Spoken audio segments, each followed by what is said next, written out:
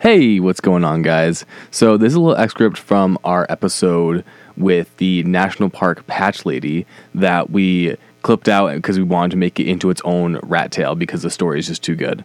So without any further ado, here it is. Enjoy. Do you have any like wild national park like stories like wildlife wise besides furries, or do you have anything on that? I have the worst luck with wildlife. Interestingly enough, it's because you're a photographer. It's because you're a photographer. You're trying to take the photos, and then you never have your camera. Yeah, they're always curious. I never get the good photo of the wildlife. It's just one of the things. But I do have. I have a crazy story about having a stalker on Dry Tortugas. Whoa. Okay. Yeah, can we jump into that? Was fun. One? Yeah. Will that work? Yeah. No, that would definitely work. Okay. So earlier I had mentioned I had gone to Dry Tortugas, and so to get out there you either take a plane or a bus. Mm-hmm. I'm sorry, a plane or the boat. Mm-hmm. And so I take the boat, and I decide that I'm going to camp out there for 3 days. I've got all my gear and whatever. I get on the island, and during the winter months, they have a crew that comes from Massachusetts, in fact. Oh, okay. They come down and do construction on the fort because it's not hurricane season. So in the winter, it's pretty mild. And so they can have workers come down and strengthen the fort and do all this stuff. So there's a crew of young guys who are there to do construction during the day, but they're on a deserted fucking island. Mm-hmm. And so what are they going to do, right? Is so they catch sharks for fun and they harass the campers for fun, even though they're not supposed to. Mm-hmm. And so I've got my camera set up, and it's super dark because it's 70 miles off the coast. And so I've got my camera set up, and so I've got a red light behind me so people don't trip over me. And inevitably, one by one, they all come over. Right? They don't know who I am. They can't see me because it's pitch dark. Mm-hmm. And they're like, "We see your light. What are you doing?" I'm like, "I'm taking photographs of the stars, and I'm doing astrophotography." Mm-hmm. And they're like, "Oh." And then two more would come over. And then you'd get the doofus guy with the headlight around his neck right in my camera going, "What are you doing?" No. I'm like, "You're ruining my shot, dickwad." And so so a couple, so the couple more guys come over and they're like, "Hey man, sorry about our friend, whatever. So the next morning I get up and there's this group of guys around my tent, hanging out. "Hey, what are you doing? We were talking to you last night." And so this is the first time I've seen these people. This is the first time they've seen me. Mm-hmm. And we're just chatting. And all of a sudden, this guy's not going back to work. He's there. And I'm like, "Don't you need to go?" And he's like, yeah, I'll go. So he goes. I go on with my day. Later on that evening, he shows up again. A couple more people show up. I take photographs of them, because they think it's fun, whatever. Great. Mm-hmm.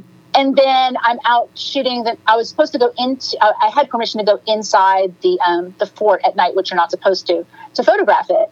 And then all of a sudden, this guy starts circling my tent, drunk, screaming my name. And I've got my tripod set up on the other side of the island, but I hear him and I see him. His friends, start saying, "Okay, well, we'll take care of it." And I'm like, I'm not going to go into a fort alone to photograph if I've got this drunk guy who's circling my tent.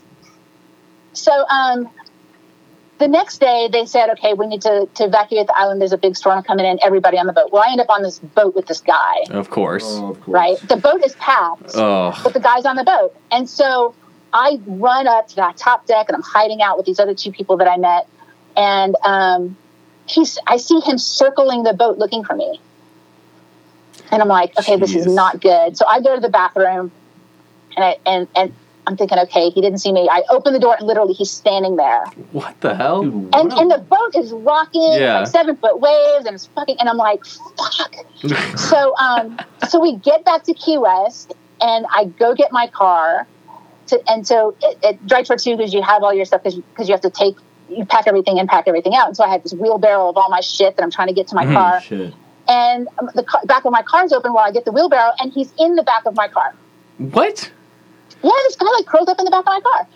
And I swear to God, all of Key West could have heard me scream, "Get the fuck out of my car!" I swear to God, it just echoed all over Key West. And a bunch of the construction guys who were on the boat came out and physically grabbed him out of my car. And I literally threw my shit in and just dodged out of Key West. It was what the hell? Nutty. You go to the nearest Walmart and buy some mace or something like that. Yeah, you should have had bear spray on you. Yeah, some Oh yeah, Dry Tortugas. That's what I forgot. Yeah. It it was super crazy. So I think I deserve a do-over at Georgia. Yeah. Not a great rep for Massachusetts, guys. Jesus. Do you have an accent? Do you have a Boston accent? They all had Boston accents. Yeah, that makes sense. And so then 2 months later, like the ex-girlfriend of one of the guys that I'd taken a picture of accused me of sleeping with her boyfriend, and like I'm like, this was the most fucked up trip I've ever taken. And all I was doing was minding my own business, taking pictures. Just taking photos. Sandra, not gonna lie to you, we're a dramatic state, so honestly, some of this stuff is making a little bit of sense here.